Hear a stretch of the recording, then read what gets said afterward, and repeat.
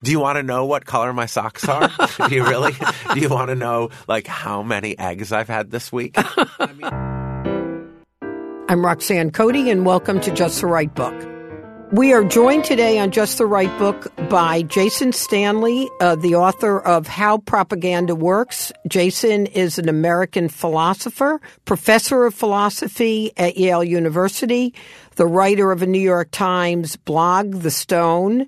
He has a PhD from MIT in their Department of Linguistics and Philosophy. He's taught philosophy at Cornell, University of Michigan, and Rutgers. He's the author of 4 books and was the winner of the 2016 Prose Award for the subject area of philosophy. Welcome, Jason. Thank you very much. I had read a review of Jason's book in the New York Times and immediately thought, a book called How Propaganda Works, that might be kind of interesting to read now, and got the book right away and could not stop reading about it, talking about it, and thought, we have to get Jason on, and I really appreciate your joining us. Let's start with a simple, or what seemingly is a simple question. How did your expertise and interest in philosophy lead to your writing about propaganda? Well, the question of propaganda and rhetoric is one of the central and oldest questions of the Western philosophical tradition, which is why I begin the book with Plato. Book 8 of the Republic is about democracy, and it's Plato's objection to democracy. It's Plato's argument that democracy leads directly to tyranny. And his argument is that democracy has 2 central values, freedom and equality. And he says that freedom includes the freedom of speech, the liberty to say whatever you want. And given that democracy prizes freedom above all, it will inevitably lead to someone who uses that freedom irresponsibly, to seize control, to split the people from each other, to demonize one group of people, to exclude them from the people, and feed people's desire for a leader, feed people's desire to follow, and stoke their fear using the freedom of speech and the liberties that democracy gives you. And then he will seize control and hand out favors to the people and end democracy. And it poses this challenge for the system of government that our country has. And that is one of the foundational questions of philosophy. Is democracy stable in the presence of propaganda?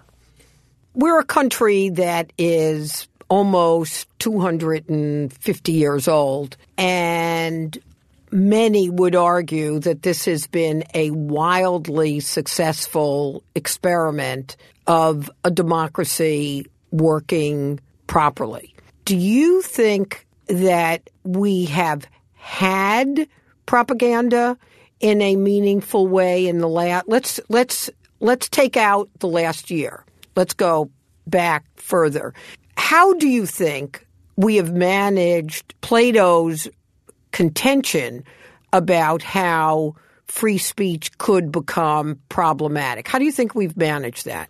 First of all, I think Black Americans might disagree with your view that it has been a successful, good experiment. Yeah. And women also. So I think we've at best always been a partial democracy, but we have taken ourselves to follow democratic ideals. So what you find in the Black intellectual tradition, which is one of the richest philosophical traditions in the last 200 years, you find this question forefronted. You go back to Frederick Douglass's 1852 speech, "What to the slave is the 4th of July," when he talks about freedom. Yeah. He said, what does it mean to celebrate freedom? You know, Frederick Douglass died. Yes. Some have not yet heard. Some have not yet heard. I mean, what does it mean for America to celebrate freedom when it has one of the worst practices of brutality any human civilization has ever known? So my book takes from the Black intellectual tradition this focus on the misuse of ideals. Yeah. And And that's familiar. The hypocritical use of ideals is as old as our country. So we remember that under the George Bush administration, everything was named its opposite. The Clean Air Act. Everything was, or Operation Iraqi Freedom. Everything was named. Freedom in the service of unfreedom. But at least there was that cloak. What you have now is authoritarian propaganda. And how would you distinguish that? Because you use that term in the book. And I think that shift was an interesting one for us to distinguish one from the other. Not that one is necessarily, one is better than the other. Yeah, I think the thing about hypocritical uses of ideals is that you still leave people with the tools to bend the arc of history towards justice. Right. Because you can confront them with their hypocrisy. But and I think we saw this in the last presidential election, Hillary Clinton was doing things by the books. We've now seen that Mike Pence used his private email server. She was representing herself as the Democratic politician, and people's anger towards her was any kind of perceived hypocrisy. So anytime she did anything wrong, because she represented herself, she was doing democratic politics. She was then blamed incredibly for that. Right. But Trump never pretended to be a Democrat. He was an authoritarian. He was corrupt. He was a kleptocrat the entire time. He ran as a kleptocrat. He said, "Of course I'm corrupt." His first comment in the first Republican primary was, he was asked, "Aren't you a Democrat? You paid Hillary Clinton." And he said, "Well, I've given money to everybody here, almost everybody here. That's what I do. That's what you." So he never masked his actions under the fabric of Democratic rhetoric. That enabled him to escape the charges of hypocrisy, but it also robs us of any tools to criticize him. If you're going to say to Trump, "You're a misogynist, you're racist, you can't use it," because he's done everything so explicitly. So that's the problem with authoritarians. That's the problem with those who simply go there and tell you what they're going to do and are upfront about it. So that becomes trying to nail Jello to the wall then. If they've said it, you can't accuse them of anything because they've said it. So what is it in the review in the New York Times, which was written by Michiko Kakutani, who writes a lot of the reviews, she opens the rave review, the well-deserved rave review of your book, with a quote from Mein Kampf by Hitler. And I'm going to repeat the quote because I think it's a good next stage for the conversation. So in Mein Kampf, Hitler argued that effective propaganda appeals to the feelings of the public rather than to their reasoning ability and relies on stereotyped formulas repeated over and over again to drum ideas into the minds of the masses and uses simple love or hate, right or wrong formulations to assail the enemy while making intentionally biased and one-sided arguments. Build that wall. Build that wall. Yeah. So his supporters, people who feel that they've been gypped by the system. Trump comes along and appeals to their emotions. At what point is the reality of him not fixing their problems override the emotional appeal he makes to them under this theory of how propaganda works? Right. First, I want to note that the group that has been most screwed over in the last 8 years are Black Americans. The black-white wealth gap is its largest ever. They've clearly been failed by the system, but yet they did not give up on democracy. So I think we really need to call things as they are and say, well, when we just talk about white people who feel failed by the system, who are failed by the system, and they are failed by the system, but there's a lot of other people who are failed by the system that didn't give up on democracy. So that cannot be the whole story. So why not, without diverting too much? If blacks, which I would agree with, have spent a very long time, some would say hundreds and hundreds of years, being disadvantaged, what is it that compels them to stick with democracy, whereas the group that are the white people who have more recently been harmed by the gap so quickly bailed on democracy? Or maybe they don't see that they've bailed on democracy. It's a good question whether they've seen that they've bailed on democracy. They don't see that their desire for a leader, their desire for someone to follow is anti-democratic. So I think a lot of people don't realize that. But I think prizing liberty is at the very center of the soul of the people who've descended from enslaved people. Liberty is a cherished value, and equality, the other value of democracy. Why is it that some people are so reluctant to give up freedom for something they perceive as security? So to go back to your original question, we have to remember that freedom has always been taken to be threatening. The Protocols of the Elders of Zion is about freedom. The Protocols of the Elders of Zion says that freedom is a Jewish plot to usurp the traditional role of Christianity. Because, with freedom, everyone's free. You have to give in a society that cherishes freedom, everyone has to be given the right to pursue their own liberties. And that means that there must be a menorah in the public square, that Islam needs to be given a place in the public square, that everyone's freedoms have to be respected, and no one tradition can dominate. So when you have a country like the United States where there is an overwhelming majority of one faith, and that faith is the source of human rights and many of the fundamental concepts of democracy, but still there's a war, there's a tension between some of those traditions and freedom, because freedom requires giving everyone freedom, and that requires giving people freedom who don't share your tradition. I thought about this recently because I picked up the Federalist Papers. I picked them up because I thought I want to educate myself about how do the relative rights of all the branches of government actually work. And I know there's been changes, obviously. There's more executive powers than I think were envisioned originally.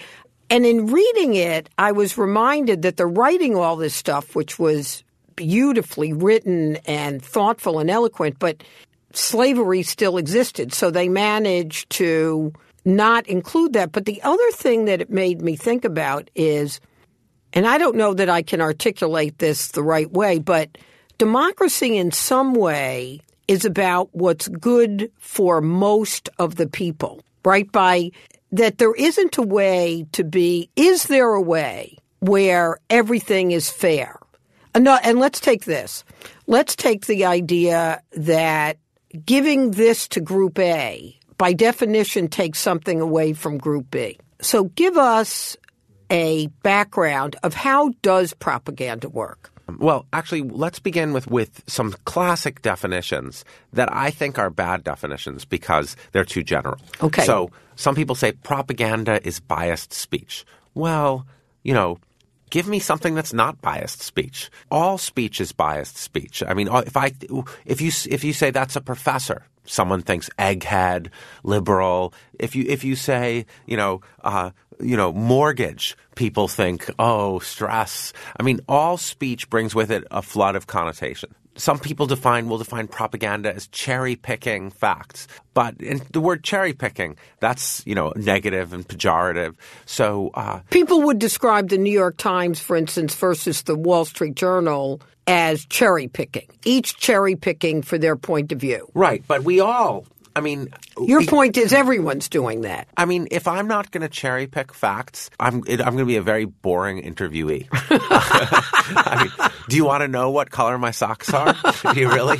Do you want to know how many eggs I've had this week? I mean, being an entertaining interviewee involves cherry picking facts. Right.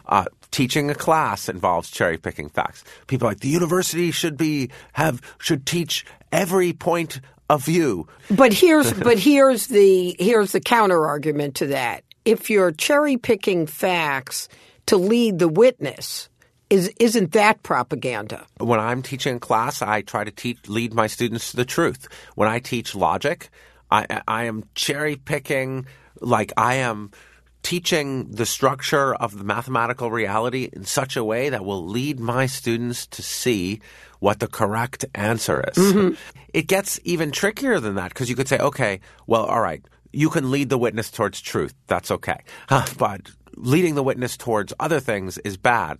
Well, think about teaching physics. When people teach physics, if you teach Newtonian mechanics, you're teaching a false physical theory. We nevertheless teach Newtonian mechanics. Is that propaganda? So, no, it's like it's false, but it's useful. And so it's really hard, this topic, how to characterize propaganda.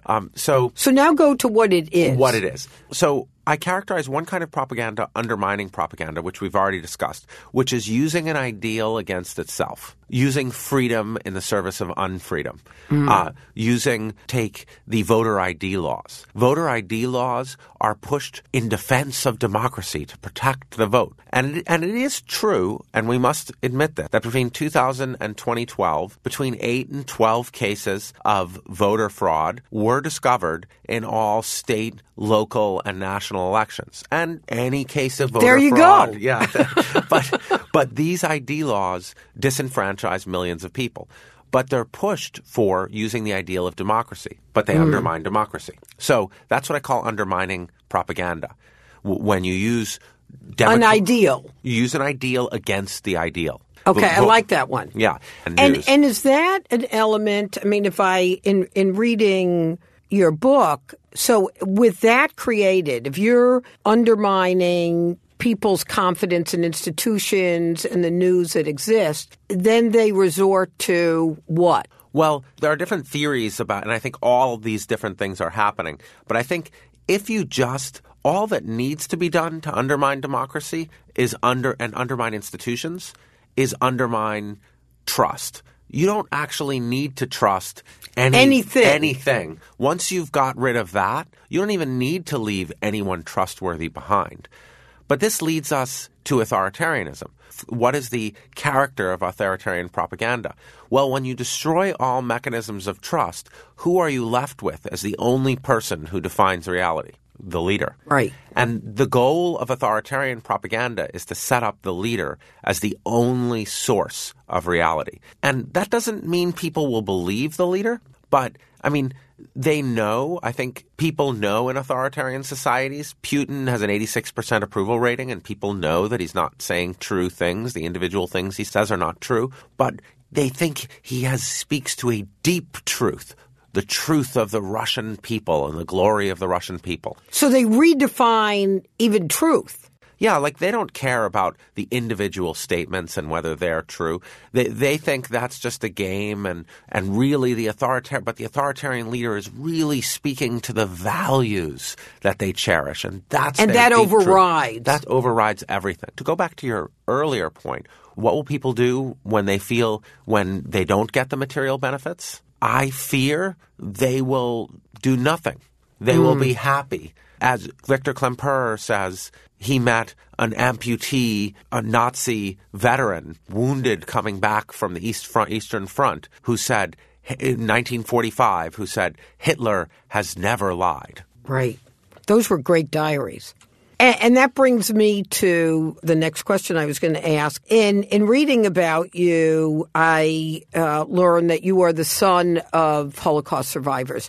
Did that shape your interest in this topic of propaganda, since your parents and my parents both suffered at the hands of a leader that convinced people that Jews were different, inferior people, and therefore they could be eliminated? Absolutely. I mean, I think there's no question that our pasts affected our desire to speak with a public voice towards the structures that pit groups against groups. So some people take away from the experience our parents had that their particular group is always under threat. I think that's the wrong moral. I agree. The right moral is that, look how this can happen. Look how this can happen. And it's going all the way back to Plato. A way to rise to power is pick a group and demonize them. I mean, is that right, Jason? Yes. It's you need a minority group. That's always been the device. That's always the device. Fear, hysterical fear, to generate hysterical fear against a group. You create fear. This dates all the way back to Plato. The tyrant creates fear, foments fear, hysterical fear, and then projects themselves as the only person who can protect you. So to go back to your question about my upbringing, my father looked broadly at this. He studied colonialism, wrote his dissertation on British colonialism in Kenya. And he used a very particular tribe. The Kikuyu. Right. Yeah. He looked at the effects of British colonialism on the Kikuyu, the way that the British treated them as savages in need of Christianization, and then used that to take their land and their resources.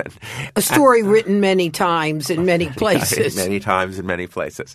And it's written here with emergency management when you declare places, poor urban areas, places of ruin and destitution. You seize them, and then you develop them and sell them to wealthy developers. Right.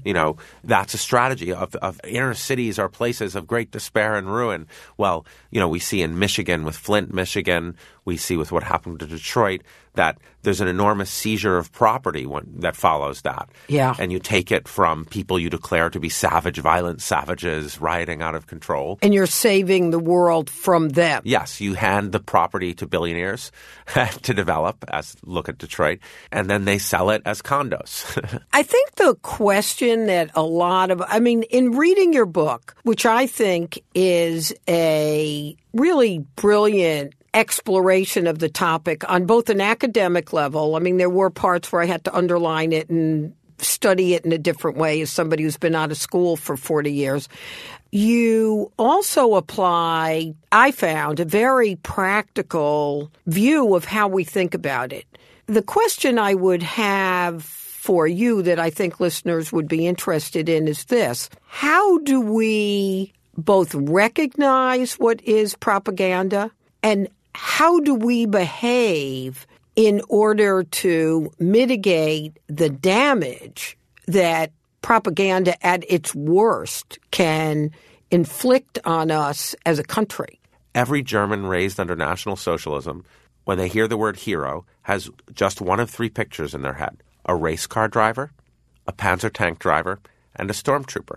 And there's just no way, unless you grew up in that society, that you would know that. Yeah. And it's the same with the associations. Right now, we're undergoing a very intense attempt to get us to link immigration and crime. And it's happened before, but I don't think when I consult the pictures in my head that I have that connection. But that's being forged before our eyes. They're running exactly the same pattern that Ronald Reagan ran with crime and race, Nixon most famously. So we have to, I think, do not repeat the words. Don't, try to change the frame. It's very important to change the frame. We're being told that security is most important. Well, we should switch the frame to fairness. Mm-hmm. Like, is it fair to throw someone out of the country because they do something like they go speeding, or they litter, or they try to sign their kid up for school? Is that fair? Let's shift the frame to that. And do you think ordinary folks who are not journalists or are not in positions of power, by collectively and systemically reframing the conversation, can mitigate the damage? Yes, I think we've seen it. We saw it with the Civil Rights Movement. People forget the Civil Rights Movement happened in Alabama. That's a pretty scary place for the Civil Rights Movement to happen. And what they did is they got themselves on television being beaten for voting. Yeah. And so they shifted the frame. I fear shifting the frame, it involves putting yourself at risk. I was just going to ask you, do you think – I've thought about this a lot. I think about it, when I think about my parents' experience, and my parents have talked about Germans who risked their lives to help one of my parents, or Christian neighbors who saved them, or Christian neighbors who turned them in. And my parents always had us understand that it's not as simple as they did something right or they did something wrong. It came down to saving their own life or their child's life or their parents' life. Do you think we as a country still have the capacity to be heroic for what we believe is right? I do. I think I do. I think liberty, freedom, fairness, human rights. These are concepts that come from two of our great majority traditions, democracy and Christianity. Christianity gives us the concept of human rights. We have the resources. We have these strong ethical traditions in our faith-based communities and in our secular traditions. And we need to return to those values. We need to shift from security to Christian values, to secular democratic values, to the experiences that our own forefathers, that our own parents and ancestors had fleeing to these shores. So, Jason, are you worried but hopeful? Optimism of the will, pessimism of the intellect. Did you make that up? Antonio Gramsci. that I love. Say that again, because that's really great. Optimism of the will, pessimism of the intellect. That's fantastic. So speaking of that, one of the questions I love to ask the authors that are on our show is, what's the book that changed your life? Just for those of you listening, since this is not visual, Jason made sort of a little something between a grimace and a smile. You have to understand, I was raised in a house with 15,000 books. Yeah. With 2 rows of books. Deep. And only my father knew the key. And he read to us constantly, like all of War and Peace, which didn't change my life. But what is the book that changed my life? So many books have changed my life. I would say several books have changed my life many times over, but more recently, Du Bois's Souls of Black Folk, because it is an ode to freedom. It is an ode to freedom from the perspective of someone who hasn't experienced it. And it gives you that vision of the perspective of someone, of the value of liberty. That's great. And I appreciate that. It reminds me, this newsletter that I had sent out about what an informed citizen might want to reread or read now in order to be informed. And one of the books I picked was yours. But the other one that I picked with the same view as what you're talking about is Sojourner Truth's Narratives of a Slave. Oh. For a similar reason. Yeah, absolutely. For exactly a similar reason, because I think she, like he, puts in the perspective where you are in their shoes. They both so brilliantly, I think, makes you understand what that loss of liberty and freedom really, really feels like. Right. I mean, Du Bois, I worship Du Bois because he's not just one of the great thinkers of the last 200 years, but he's an academic. Right. But he's also... And Sojourner Truth was not. One time I was teaching in a class, I was teaching my propaganda class at Yale. I was teaching about the importance of liberal education, which is very much a theme of Du Bois, obviously. And one of the students pointed out, she's like, are you saying that my ancestors weren't free? They weren't like capable of making their own decisions because they didn't have a liberal education? And that's what Sojourner Truth reminds you of. Yeah. She reminds you that the structures of freedom exist in every formation. So what's interesting, Jason, just to take it one step further that occurs to me as I'm listening to you, we're both children of immigrants. My parents are uneducated. Your parents are highly educated. Well, my mother went to college. Right. As opposed to a mother who was out of school in 3rd grade and came to this country uneducated. So it's interesting that you would be attracted to a intellectual and I'm attracted. It just occurred to me. Jason, I'm thrilled about you taking the time to join us on Just the Right Book. I loved having this conversation with you. I hope we'll have another conversation. And Jason Stanley is the author of How Propaganda Works, a book that, given our times and the challenges that we're all facing, I think is an extremely important, informative book for us to be reading. So thank you so much for writing it, and thank you for taking the time to speak with us. Thank you for the wonderful conversation. Thought you might want to know the National Book Critics Circle Awards were granted, and you'll be able to find all the books on our website, justtherightbookpodcast.com. But there's a couple I particularly wanted to make sure you noted. I'm thrilled that the book Evicted by Matthew Desmond won. The full title is Evicted, Poverty and Profit in the American City. And Matthew does a riveting job of describing what this whole process of low-income housing looks like. And he does a very even-handed job. It's not like there are all bad guys or all good guys. It's a much more nuanced book. The other book that won for autobiography is Lab Girl by Hope Janren. I'm not sure I'm pronouncing it right. It's Jahren.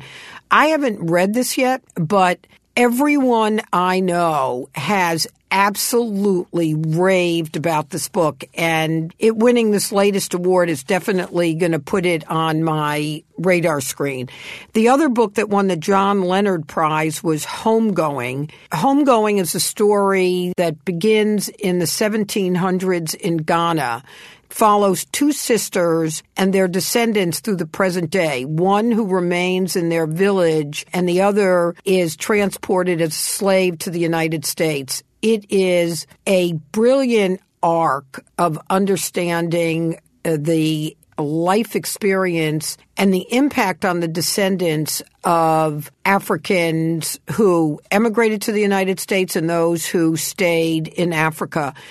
To me, it was one of the top books from last year, and it's called Homegoing.